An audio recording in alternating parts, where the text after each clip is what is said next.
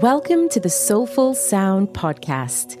This podcast is about celebrating the leaders, teachers, and coaches who guide fellow humans to connect, heal, and discover themselves so they can express their gifts into the world.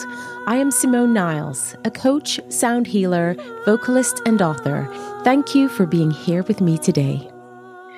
Welcome, everyone, to a beautiful episode on the Soulful Sound podcast, where I'm joined by the beautiful Tatyana Sanikovich, who supports leaders and organizations in finding mindful tools to navigate their personal and professional challenges and changes in a conscious and joyful way. Welcome, Tatyana. Thank you, Simone. It's such a pleasure to join you here. Yeah, we've been meaning to do this for some time now. I know these are the kind of conversations that we have all the time anyway. And this is what I love about the podcast. It's just inviting guests to witness the conversations I love having with people in my life all the time. So thank you so much for being here with us today. Now they get to drop in on our conversations. Yes, exactly. So I always kind of like to top and tail my podcasts with the first question is just about your personal story. What is it that kind of brought you into the work that you're doing now? Thank you. My personal story started actually as I think about 9th or 10th grade. And I remember coming out. So English is my second language, but I loved learning the language. And I remember coming out of actually my tutor's class and realizing I wanted to be an interpreter, to help people of different cultures find something in common and understand each other and just kind of see each other better. Yeah. And so through my life, what I realize now is I am interpreting. Sometimes it's the same language, but I am interpreting people's experiences. I'm interpreting what might be, the manager is not able to deliver to the employees and vice versa. So there's different ways that I've noticed that I've interpreted throughout my life. So fast forward, I got into human resources. That's the bulk of my career. And then as I became human resources director, for me, culture and particularly communication and how things land and how to support employees and leadership, how that's not us versus them, but how do we find a bridge for people to hear each other and be, again, more conscious of how we communicate, how that lands for people, what do people need? And so that's kind of the journey, the bulk of it. And then recently, in a couple last years, I went on my own into more like HR advisory consulting and leadership coaching. That's wonderful. And that piece for me, the leadership piece, always stood like, where's the biggest impact in the organizations? And from my experience and standpoint is that, the higher up you're in an organization, the more people you affect, whether you are aware of it or not. And we spend a lot of times at work, whether we work for ourselves or a majority of us work for companies. It's how does it affect our life? So to me, that quality always mattered and made a big difference. And so that's why I went particularly to work with the leaders is to support them, how they show up for themselves and every day in their life and work, and therefore their awareness, how that affect everybody that works with them, for them, and everywhere around them. So that's, I think, would be probably the piece that kind of gets me where I'm at now. That's wonderful. And I completely relate. I mean, one of the past iterations of my work a very long time ago was helping entrepreneurs, employees transition to entrepreneurs. And one of the things that I loved about that was understanding that one ripple effect that you create. So you're talking about if you, as a unique individual, the inside out approach, right? Work within yourself and you find that stability, that grounding, that joy, that whatever words and the awareness as you've used, then you're able to then positively impact the rest. That ripple effect is huge. And I know with leaders, it is my, I want to say, not necessarily mission, because I'm not working specifically with leaders all the time in my field, but I understand those in places of influence and authority really do have a responsibility. Absolutely. To create that and hold that space for their organizations, and no matter where they are in that corporate setting or entrepreneur setting or things like that. Do you feel called to use your voice and sound in a healing capacity? Learn how to use your voice therapeutically to facilitate healing and well-being. Whether you want to go deeper in your own healing journey or facilitate others in theirs, this training is for you. This online training runs over 5 weekends and offers theory, practice, resources, and support on your path to becoming a qualified sound healer and for your personal healing journey. That really resonates with me, that sense of responsibility and accountability. It's like, as you get into organizations, a lot of times leaders, as they progress, they're like, well, but it's like, it's too much of this or too much responsibility. It's like, this is where you are in the organization, and this with choice you made that comes with accountability and a sense of responsibility for others. And so for me, that's the growth and the stretch that some people are more willing, and some people sometimes just kind of find themselves in the spaces and be like, I don't know what to do now. And so that's sometimes the work, I think, where you and I, it's like the work I do, but also like as you work with the way people speak and the voice and how they articulate themselves, or how they're able to present or have the courage. It's like, again, as leaders, yes, there's responsibility, but the courage muscle gets to be stretched a lot more. For sure. As you're always on the spot. People are always paying attention to what you're doing and saying, whether you think it or not, whether you pay attention. Yeah. Yeah. And I love that you spoke about your personal story, where now in your work, you speak about this being conscious, the mindfulness piece, the awareness. And you also talk about joy, which I definitely want to get into in a moment. But I love how you weaved in your personal story to say, now within your awareness and insights, you can say in the past, in, looking at studying and interpreting, I can now take that and bring it across to help people interpret their inner landscape, if you like, in order to create that outward reflection that is uplifting and helping them to thrive. So talk to me about joy. What is joy for you? Because I love that you bring joy into your work. It's such a huge word for me. What's joy, and how do you help people access it? I think for me, joy is just the essence of life, is that life force that helps me at least enjoy life and pay attention to it and kind of notice small moments and pull things. But it's also the energy. So it's like the foundation for all of us. It's another piece I work with, is that energy. Do we know where we gain energy and where it leaks? How do we pay attention to that? So for me, that joyous state, on one hand, it's more of my normal kind of my norm state. However, if I pay more attention and bring more of that into my life, it really reverberates for everybody around me. That's been brought up to my attention to just from the energy exchange level of whatever then I bring out or speak about. It comes from a place of just that living and loving life, which that's, I think, the quality that I really, it's sure there's some natural pieces, but it's the harnessing of it and nurturing it and developing it. There's ways and practices to me that to kind of accentuate it in our life. Yeah. But everything is brighter. To me, it's like things are just brighter. Yes. When there's that sense of joy. Yeah. And how do we access it? How do you teach people to, I don't know, follow the nuggets of joy? Like, what's some of the practices that you enjoy or share with clients? I always start, first of all, if a person is even interested in like, because a lot of times what happens, particularly with leaders, we get to that stage and level by being very serious.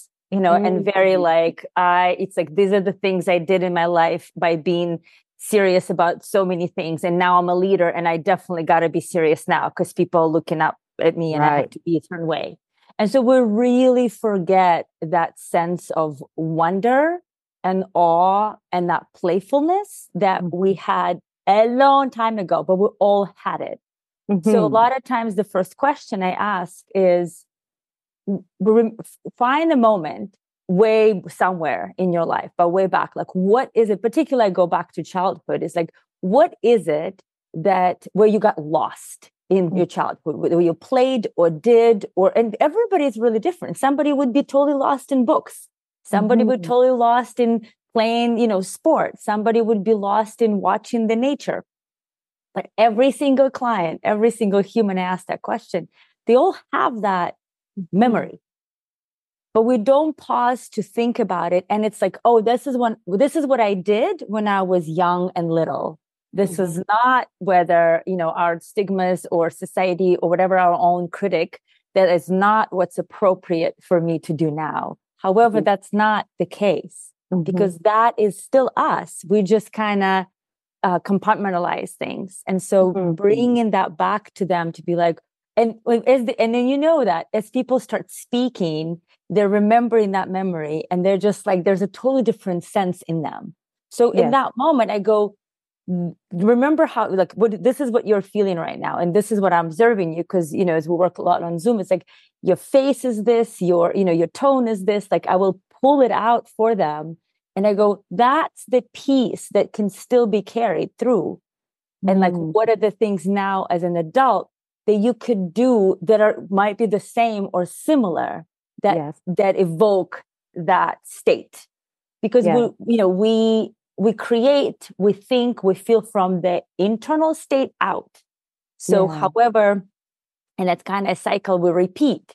And so it's like whatever state we're thinking from, and therefore then making a decision, we just repeat that cycle. So if we can shift it just a little bit come from that state of that wonder and enjoyment and playfulness, and we didn't have any worries and responsibilities and concerns, and just drop that for a moment to find that sense, then it really translates directly to us. It's just, we just put it on the shelf really far away. So that's one of the ways I do it. Yeah. I love that. It's a great question. And I think like you, joy for me is interesting. I've worked with it consciously for a very long time. And I've often said that joy is part of my inner navigation, especially in my work life. I've always felt like if there was joy, then there was something there for me. And when the joy left, I did one of two things. I tried to invite it back into the space by reframing, shifting perspective, looking at different ways. But if it just wasn't present, I just knew it was time to pivot. It was time to move towards something else more joyous.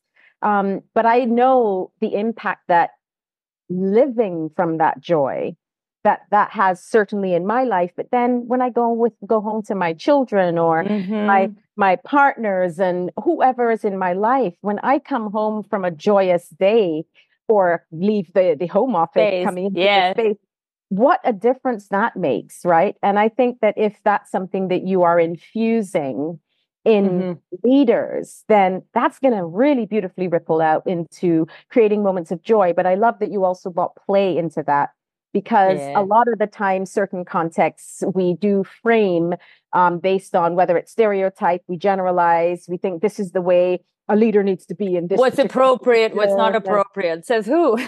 Yes. But what I love, and I know we have quite a few crossovers, Tatyana, in our work, but what I love is that you speak about the authenticity piece as well. So I'd love to kind of shift into that, because I think behind that facade of serious, this is how I need to be in this moment, where we allow the joy to come forth, where we sit in that awareness and bring consciousness to our being so that we create consciously, there is a level of authenticity that needs to be present. Could you speak more to that? And let's just talk about authenticity and what that is for you. I think as you bring up the level of authenticity, it's that coming back to really getting to know ourselves. And I think at some point, I can speak for me and my experience, there's definitely been facades or personas or all kinds of hats, masks, you call it, that I wore. And at some point, I really clearly remember years ago, actually, a therapist of mine said, you compartmentalize things really well. And I was really proud of it. I was like, yeah, I do. I couldn't anymore, right? And so I also remember the moment when all of those compartments kind of, like all the doors open at the same time. And so it's coming back to that really understanding and getting to know ourselves.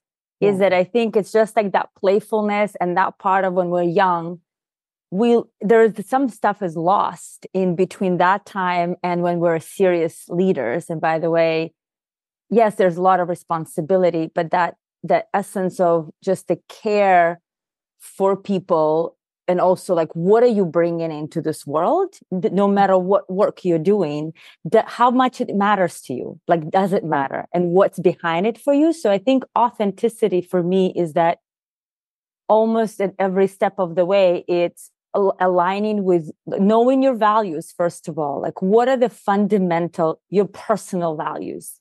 Because no matter where you work and what work you do, if those don't align on even just the basic level, it will be totally non-incongruence. And just like you're saying, you will whether decide to shift or you will be shifted, you know what I mean? Or the universe kind of shifts you out of it. So for me, it's that coming back to understanding yourself, but really what matters to you and what values you hold. And some of them might change depending on the phases of your life. Yes, of course. Understanding that. And then also coming back to, and I'm coming more to that now with my clients, I'm noticing is just asking sometimes, why am I doing this? What's behind it? What's behind a decision I'm making? Why does it matter to me? Just bringing that. The joy sometimes can be this bubbly, extroverted kind of feeling, but sometimes it's just quiet content to me, where you have that fire behind it to be like, I am doing something because it really matters to me, or these people matter to me, or something that's just like you're talking about mission. There's a mission that you are driving at that moment that really lights you up. And so authenticity is just checking with yourself. Is this mine or is it somebody else's? Right? Yeah. Is this mine? And if it is somebody else's, it's back to that awareness. Is having that awareness and seeing if you can find, if it's somebody else's. I mean, I've done it as an HR director. It's like that was one of my sticking points, is that I realized I'm always building somebody else's culture, because it's somebody else is always there was always a boss, right? But can I find something that aligns with my values in that direction or something? And as long as it aligned, it works great. But the minute it didn't align, I was like, just like you said, I got to pivot. Yes. So that's the part is, and in all of this, I think what I want to bring up is the spaciousness and pausing. Is we move so fast. And a lot of times we just move, sometimes for the sake of moving, or from a default state, we're just doing. And I think that authenticity is creating the space to pause and ask, okay, where am I in this? What is it that matters to me? And then making decisions, or agreeing or disagreeing, it doesn't matter, but we're coming from a very different space. Than if we're just running as we were running. Yeah, I think the pause is really powerful. I often talk about authenticity in my work and in my life as a dance kind of between your inner universe and the outer world. It's almost like you're going in and out of a revolving door. That process of checking in and then reflecting out, and then checking in and reflecting out. Because I think the reflection, especially because we are in a place of other, having others around us, where we can go, something in this, as you said, this isn't mine, or this isn't me, or hang on, why am I trying to shape myself into that, So that continuous in and out, pause, check in, out, pause, check out. I love the revolving door. It's so visual. It really is. It's like, well, which side of the door at the moment you're in, and what do you need? You know what I mean, at that time as well. And those values are important. And I honestly feel, and I would say, I really notice this so deeply, especially when I reflect it, that authenticity is what most people, if not all people, yearn for. even if they don't practice it, even if they don't quite know it. I honestly believe that that's what the soul yearns for that authentic connection with yourself and others. And And others, it's not an easy quest for a lot of us, of course. And I think we're all always on that journey and process of going a bit deeper into that self-awareness. But I also think that the pause, as you've mentioned, is such a key practice in that. Yeah. And I mean, I'm imagining, and as I've had a session with you, but that's one of the way you support the work, is that coming back to that authentic voice and like really kind of sometimes excavating it, right? Or supporting it to come up, and then being able to vocalize it in some ways, articulate it. Is that, yeah. Yeah, I mean, for me, the voice is, I call it the original instrument. And I think a lot of what I do is just enable people to learn how to play it well. And in order to do that, it just takes you playing, like, practicing. You talk about play. It's just allow it to come out. There's no judgment. There's no right way to do it. There's just play and allow things to come up and notice. And then with the noticing, there's information. And then you can look at the information and start to go a bit deeper in that. Building a healthy relationship with your voice, I often like to personify it. If you think that you're building a healthy relationship with anyone, you've got your partner, your best friend, whatever, you're like, you know what, I want to be able to rely on this person, and I want them to be able to rely on me. I really want to go out and have fun with them, and then there are times that you just have to have those deep conversations between you. And for me, the voice is very much that. It is something that, for me, building a healthy relationship is about the play. It's about having those moments where you feel, I can really rely on you. And you know what? You can rely on me. It's a beautiful, I mean, I've never thought of the voice, of the part of that very kind of symbiotic or like revolving door also relationship, in terms of because I think for me, used to, until this conversation, we'd be like, yeah, I can rely on my voice to carry whatever message, just to carry something out. But the back, you can rely on me, is actually, it's definitely interesting insight. Thank you. Yeah, of course. And when I say that from a very practical perspective, is if you want your voice to show up for you, you need to care for it, and you need to have reverence for it, because it's a sacred tool that we have access to. And that could be simply knowing how to prepare your voice. Like if you're going to go on stage, you're not going to wake up, get out of bed and not use your voice and then speak for half an hour, for example. You'll do a few gentle sounds to get your voice ready. If you are going to have a really hard talk with someone, you might start having that inner dialogue with yourself. I think most of the time we tend to do that, especially which was my story. I was afraid of confrontation for a very long time. I felt like really like I have so much that I want to share, but it's not the voice isn't actually expressing what the inner voice is expressing. And there was some dissonance, there was some inner conflict there because of the fear of confrontation. But as I started to play, which for me was the context of singing and just being free and really connecting with my sound, I realized that the relationship became stronger, and I thought, I can rely on my voice. So what is that avenue between the inner dialogue, again, that inner universe, outer world, revolving door. And the more I brought the courage piece in and the improvisation piece in, which is I'm just going to say whatever and see what happens.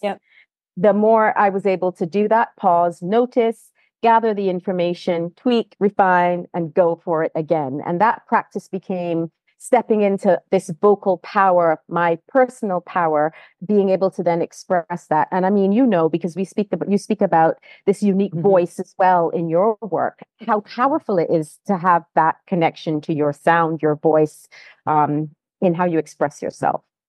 And I think as you're speaking about this whole play and practice, that comes up a lot with working with leaders or, working with anybody, where people just get really tight and be like, oh, well, I just want to get it right. And it's like, just start practicing, just start playing.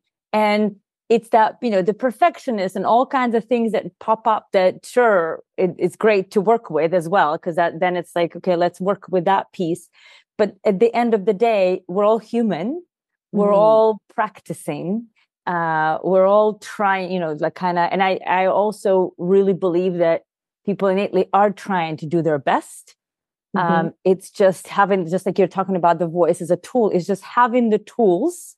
But also that willingness, because without the willingness and the desire to do different or to change something or to learn something, there isn't shifting or there isn't any change.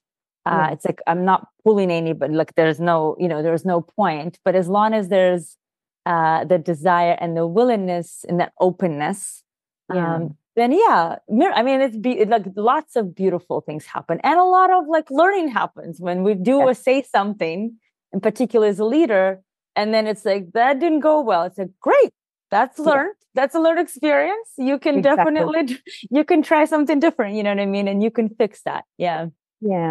And I think I love the words. I actually use the 3 P's in my work, which is play, presence, and practice. Oh, there you go. For me, that combination is just a super highway to really being present with yourself, your voice, your inner, outer, being able to play and be free and let go of judgment. We judge our voice a lot. My goodness, totally. Such an important thing for us to learn how to let go and just allow and be free, and then practice, because like anything, in order to be good at it. And I say good at it in the sense of being able to have that healthy relationship with your voice, then you have to practice. You don't wake up one day, meet someone and say, oh, this relationship is perfect. You get to know each other. I mean, it might feel like that at the start. That's great. But you have to get to know each other. If you're thinking longevity, you have to know about these things. And just like we form unhealthy patterns in all areas of life, we have to practice the healthy things to form new, more powerful and empowering ones. Pathways. Yeah, no, absolutely. And I think, as you say, it's like the minute we think, oh, this is perfect. I swear to God, every time, with my own life and such of clients, I was like, it's not that you're waiting for the other shoe to drop, but it's like, this is perfect at that moment. And things, they shift. There's always ebb and flow. There's always, just like you're saying, when you genuinely and authentically want to get to know somebody, there will be things that are uncomfortable. There will be things that are challenging. Otherwise, it's not authentic.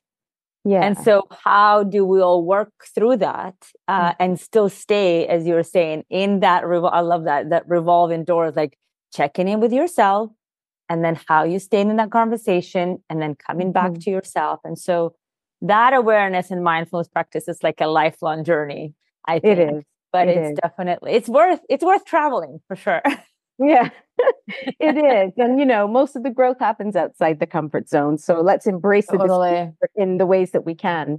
I do want to ask, actually, because you used the word conversation just now, and I know that we're in different fields somewhat, but we still have some parallels. And that is, in your work, you help people to navigate those difficult conversations. And I think you talk about it mindfully and gracefully, which to me are beautiful words. Can you speak about that? Like, how do you help people do that?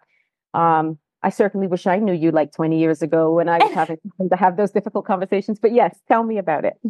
The part about difficult conversations, as you brought up, is that I think innately majority of us are uncomfortable and try to, at the beginning for sure, avoid that discomfort of knowing, okay, it's going to be a difficult conversation. I definitely was a person who did not like confrontation or conflict. I definitely was conflict avoidant.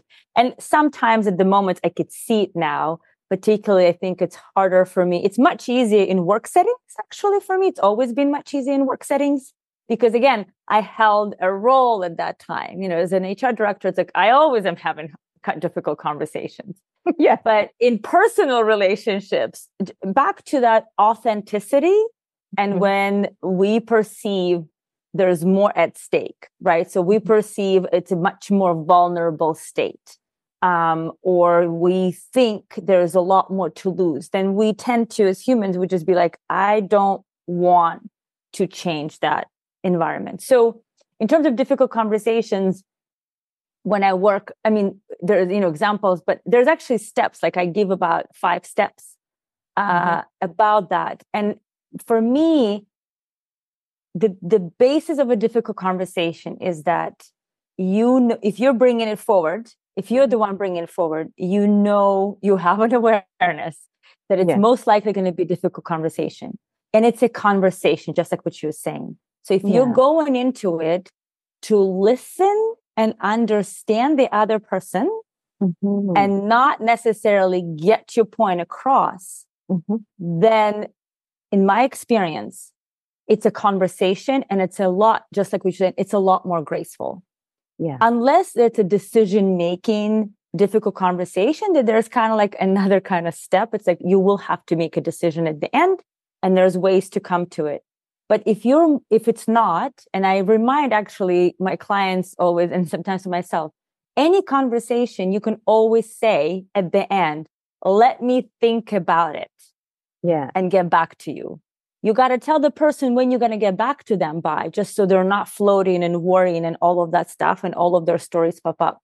But you don't have to kind of corner yourself and close that revolving door. Yeah, exactly. Feel like I have to really get my point across. So the minute you're attached to how that conversation is going to go, it's not a conversation, first of all. Yeah. And then it is difficult, but sure, you could just put your point across and it's done. But for me, it's always, can you listen to the other person and understand? You might disagree. I'm not asking you to disagree. Like you still have your opinion, but can you listen to what that person is trying to tell you? And can you understand? And that's where empathy comes in. And that's where the emotional intelligence comes in. And then depending on the conversation, I always give tools or kind of steps in terms of, if it's a leader speaking to their team member, and there are things that need to become kind of delivered across, there is a way to do it intentionally and gracefully and with kindness. And that's another piece for me, is difficult conversations. The big part of it is having them. You have to have them. Nothing happens, because otherwise it snowballs all the time.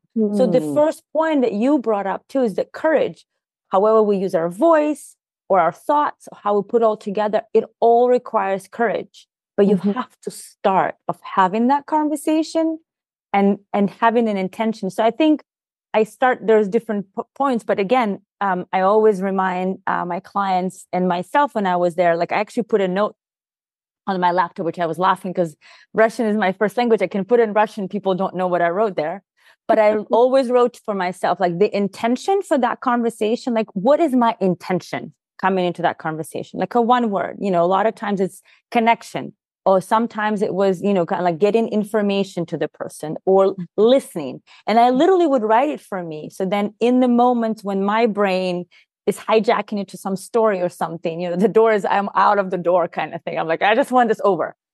I remember that. And the second thing I always remind everybody is to slow down. Because it's uncomfortable conversations, we tend to rush because we just want it over because it's uncomfortable. So I want that feeling to end. I want this done. And so I always also put down for myself in another language, slow down. Beautiful. Slow down. And so those are the parts, is doing them. That's the first thing. They're not going to get easier or better if you don't do them. And think of what is the intention that you're coming into that conversation. And most likely I would suggest and encourage you to listen for understanding and not listening to respond or not listening to react. You know what I mean? And like give your point across. And then there's difficult conversations where you have to get certain things across and the decision has been made and you have to deliver it, and you deliver it. But again, you come from an empathetic space to try to imagine how that person might feel. Not taking it on, not enabling, not taking it over for them, but just presence. It's that back to presence, one of your 3 Ps. It's the presence. Presence comes with space. You have to allow space for those conversations. And so those are the pieces that are important to me. Yeah. That is so beautiful. Thank you for sharing that, Tatyana. There's so many nuggets in there, and I really resonate a lot with what you've shared. I want to reflect back to you some of it because in a way for me, you've kind of spoken a formula, if you like, the kind of things, as you said, there are 5 steps to do it. But one piece that really stands out for me that was key for me, and I use it in my work a lot, is the not being attached to the outcome.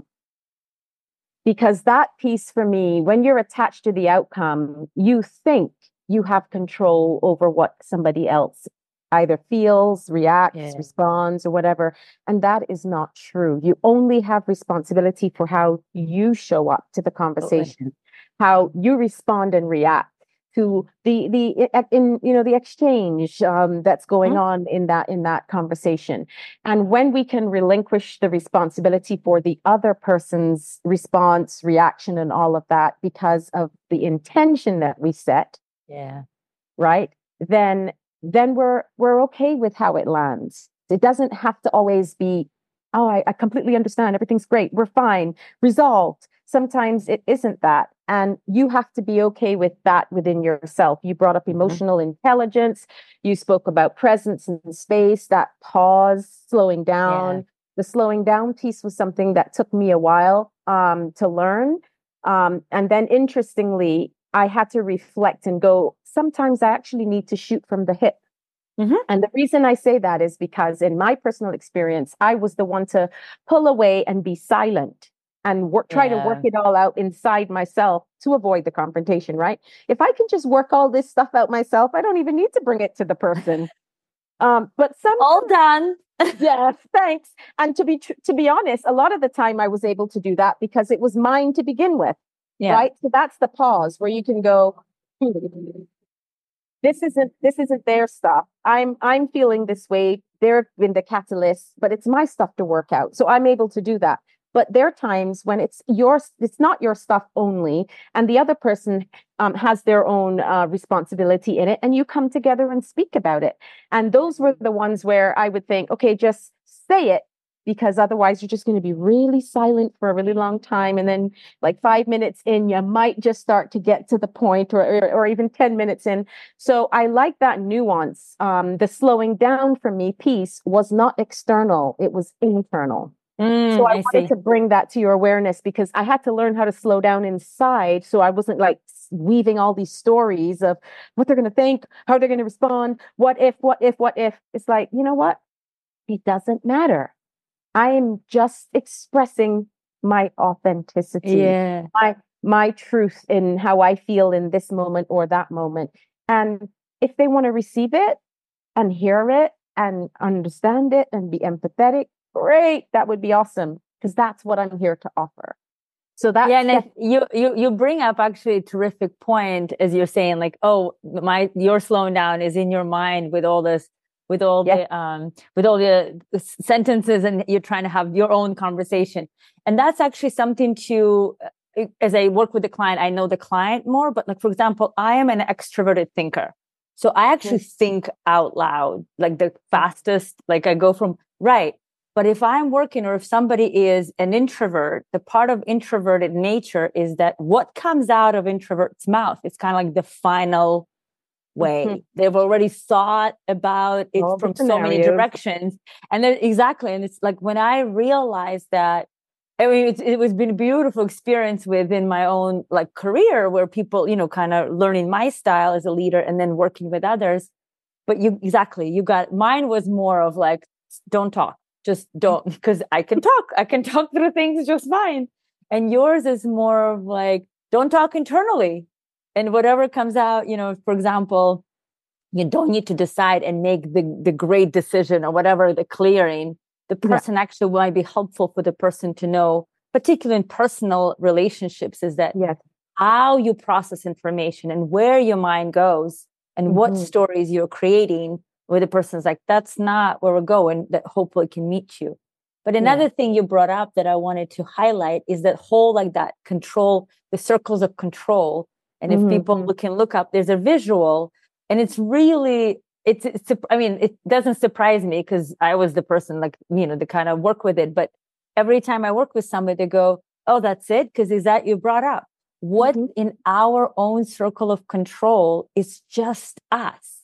What we think, what we feel, how we behave. That's it, people. Like, that's it. The rest is outside our circle control. But you brought a beautiful word of responsibility for a lot of people with that attachment and that like, oh, but I know better. So I can, I can help them. It's like, no, that's not your responsibility. Neither you have any control over it. So it's like a double-sided thing when you said about the responsibility. Because I think a lot of times people skip that part. And then they're just like, they can see that like politics might not be in the huge level of control, but in between that, there's a big spectrum of our loved ones and relationships and people we work with and all of that. And everybody's like, no, but this and that. I'm like, nope, that's outside of your circle. And our children, you know what I mean? That was my learning as a parent. It's like, I really want him to like understand this and do it this way. But I was like, well, he's his own person. He's got his own circle. I have some influence. But at the end of the day, my son will make a decision that he makes, and that's his decision. So and those are very resonant. Yeah. Yeah. To bring full circle back to where you started the conversation as a parent as well, I feel the best I can do for my children is do it for me.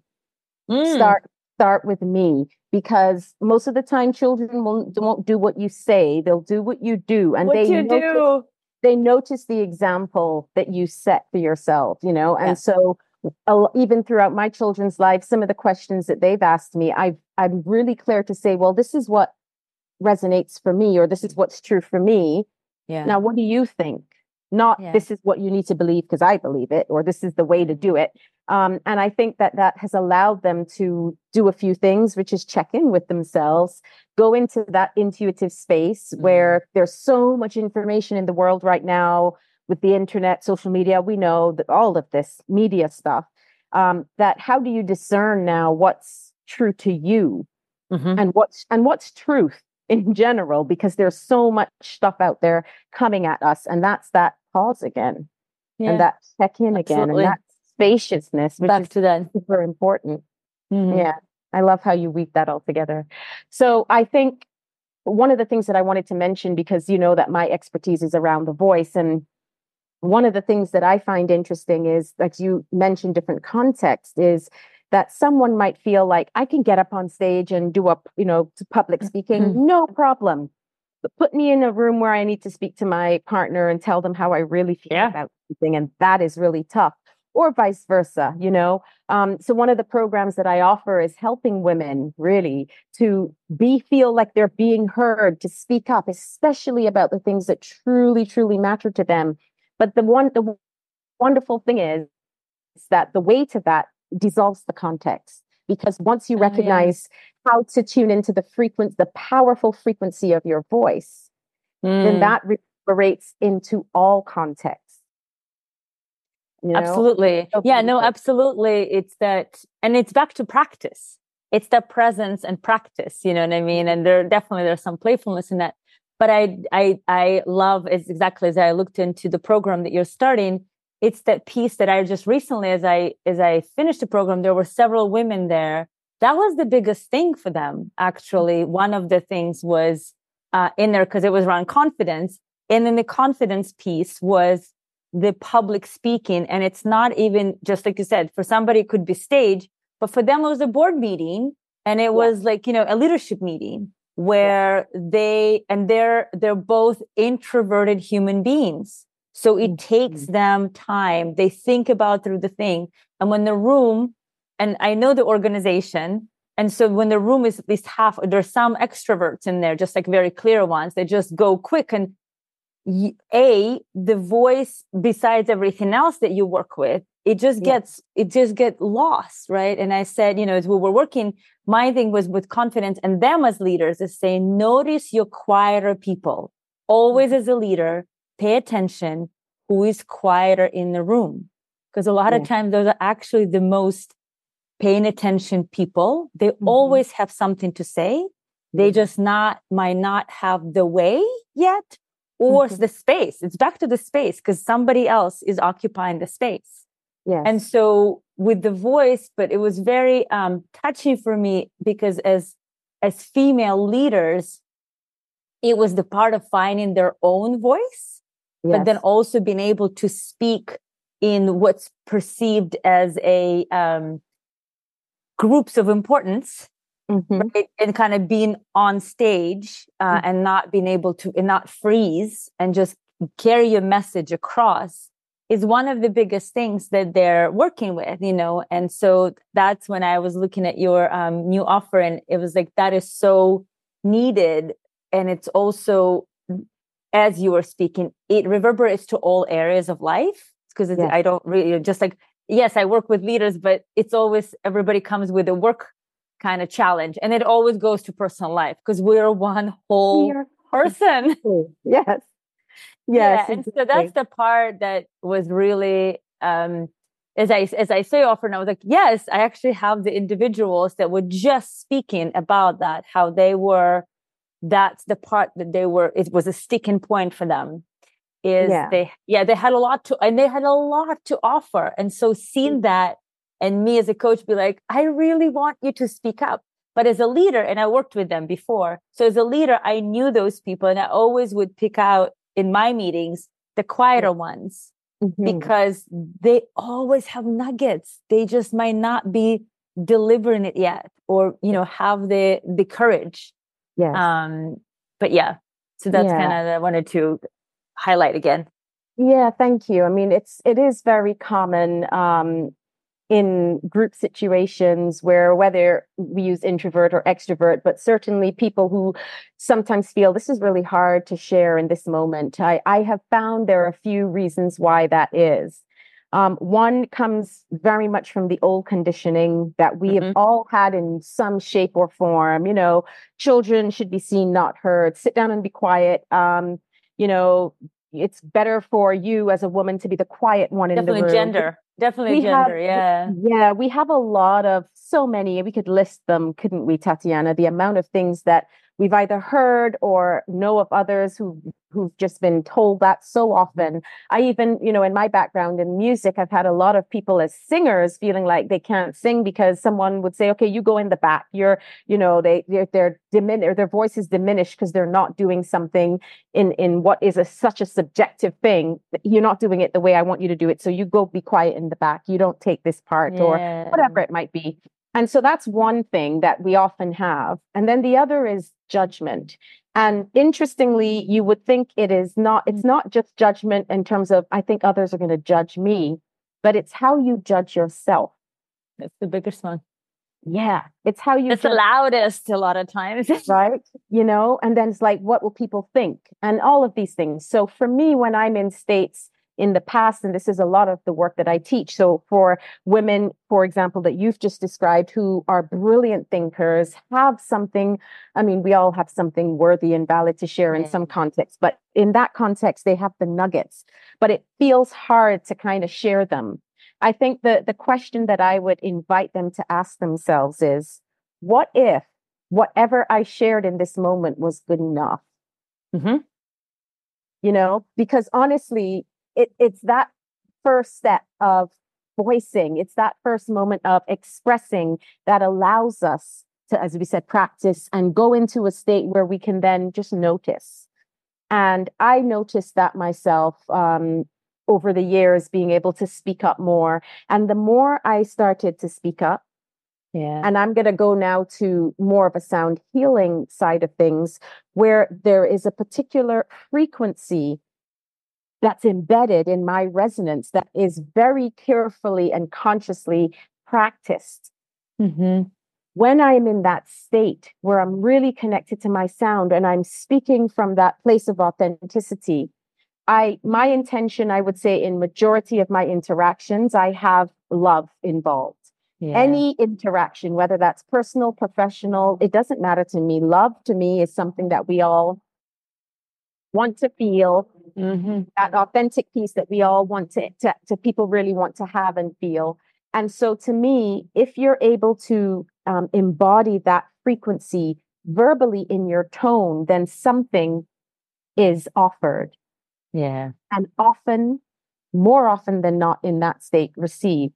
So what if what I wanted to share about this was good enough? And I am feeling so connected to my sound that there's an embodiment of this frequency of, we can call it values if you like. But love is a huge value of mine, whatever it might be, that you can infuse that with those intentions, it will land differently. May not land the way you want it to, but it will land differently than if you either not, stay quiet or just, throw things out without a conscious awareness.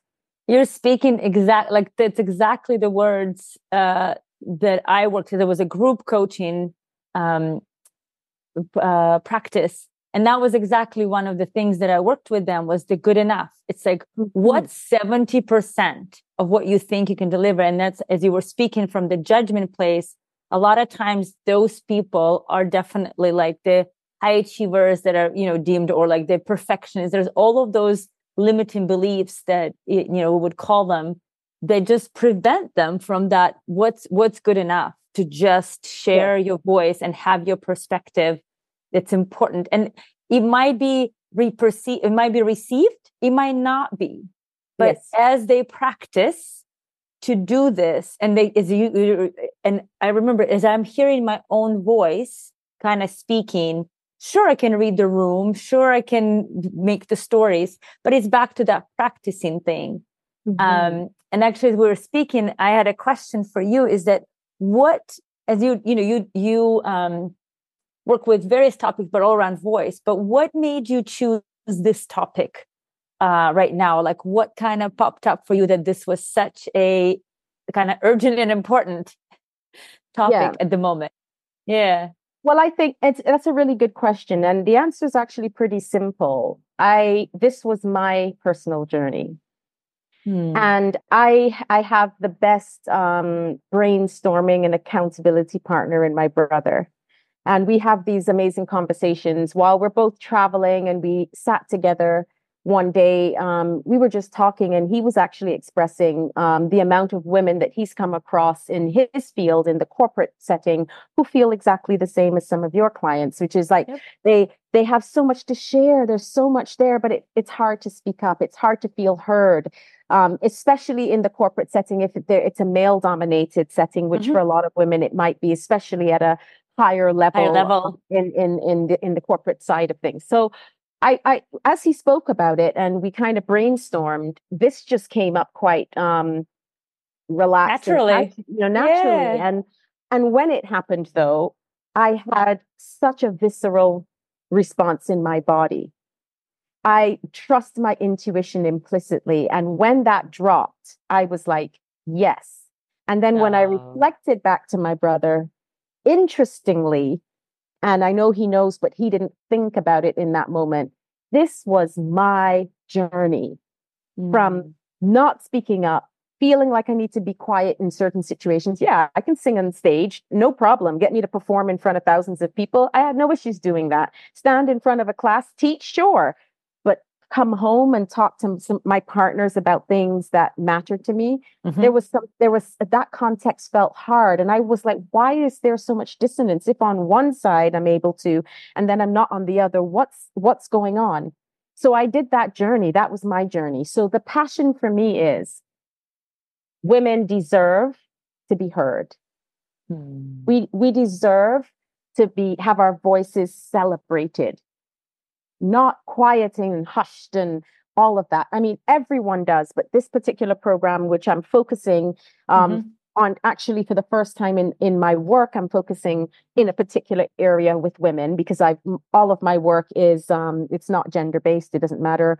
Yeah. You can come in and get sound healing and take all of the things that are on offer. But I wanted to work with women because it felt like I went through that personal journey for a big part of my life.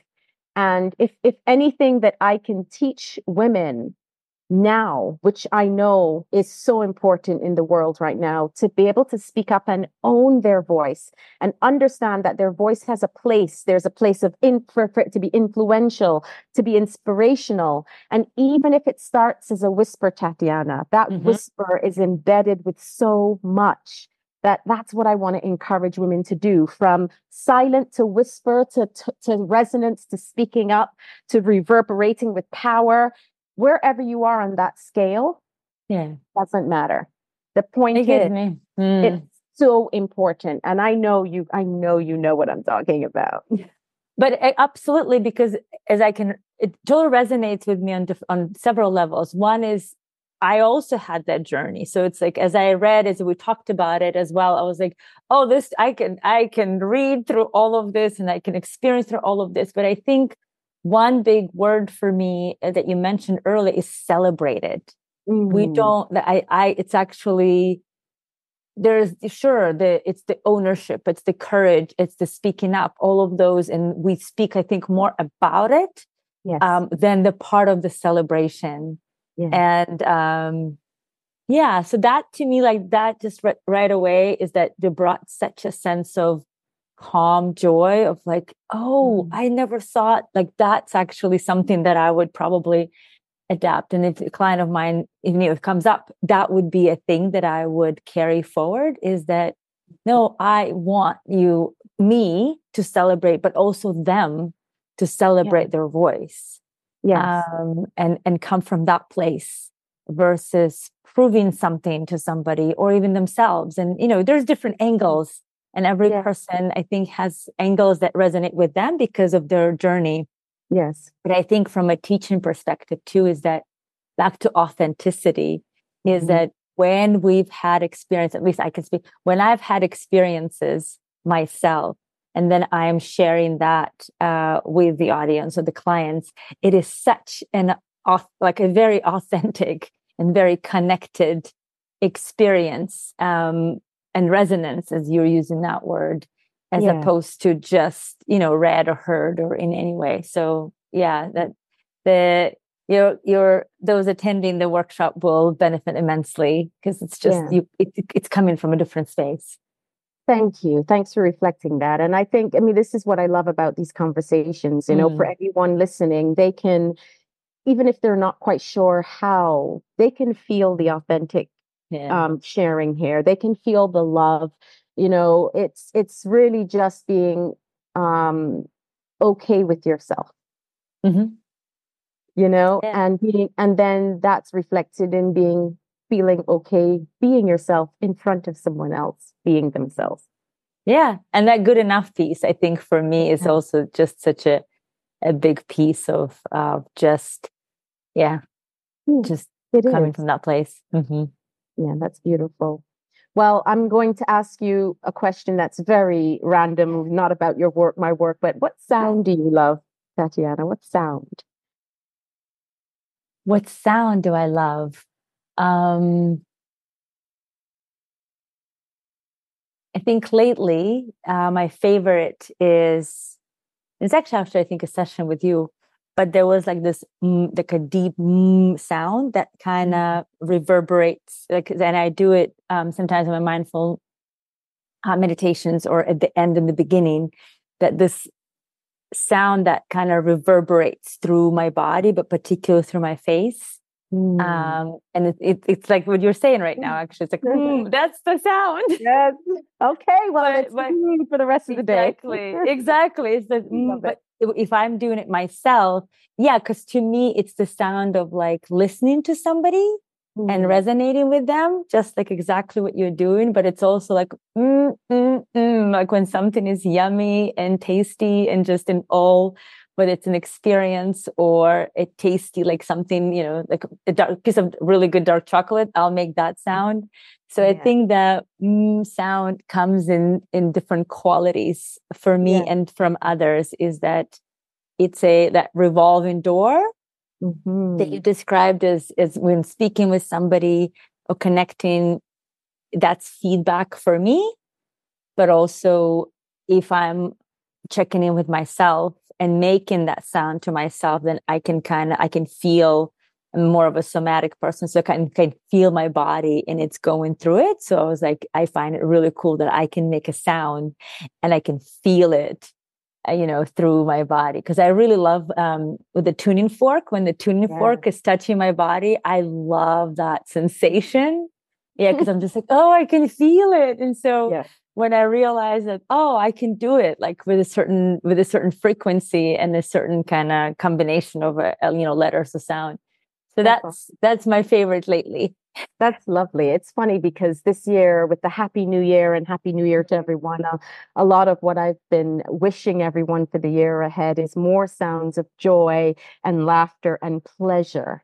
And that, perfect. That chocolate, that whatever, so I get it. Yes, more of that, more of that.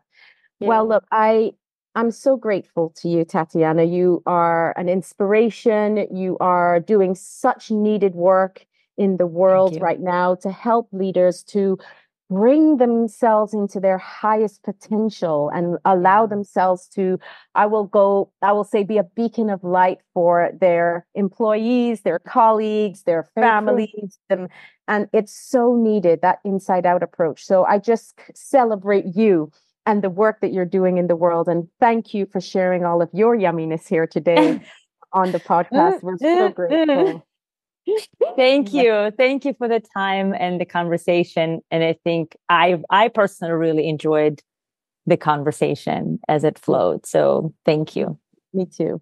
I like to ask my guests one final question, and that is, what is your soulful sound to the world, which is a self-prayer or desire that you wish upon the world?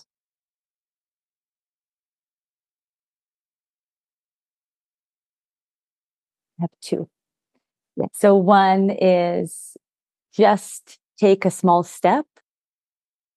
That's been overall, but also the prayer or desire is coming from the peace and love space, that peacefulness within ourselves. And as you were speaking about love, is that coming from that frequency and that intention to whatever we put out in the world is inadvertently that will reverberate and that would be reflected. And so remembering those two couple of things is that peacefulness and love, and then just don't be afraid to take just a small step. Oh, aho. Thank you so much. Thanks again. And I'll make sure to put all of your links and all of your details for our guests. And hopefully we'll see you again soon. Thanks, absolutely. Ashley. Thanks so much. Bye-bye. Bye. Thanks so much for tuning in. I hope you've enjoyed this episode. Please feel free to share it with your friends and remember to subscribe. From my heart to yours, sending you love, healing, and sound wherever you are.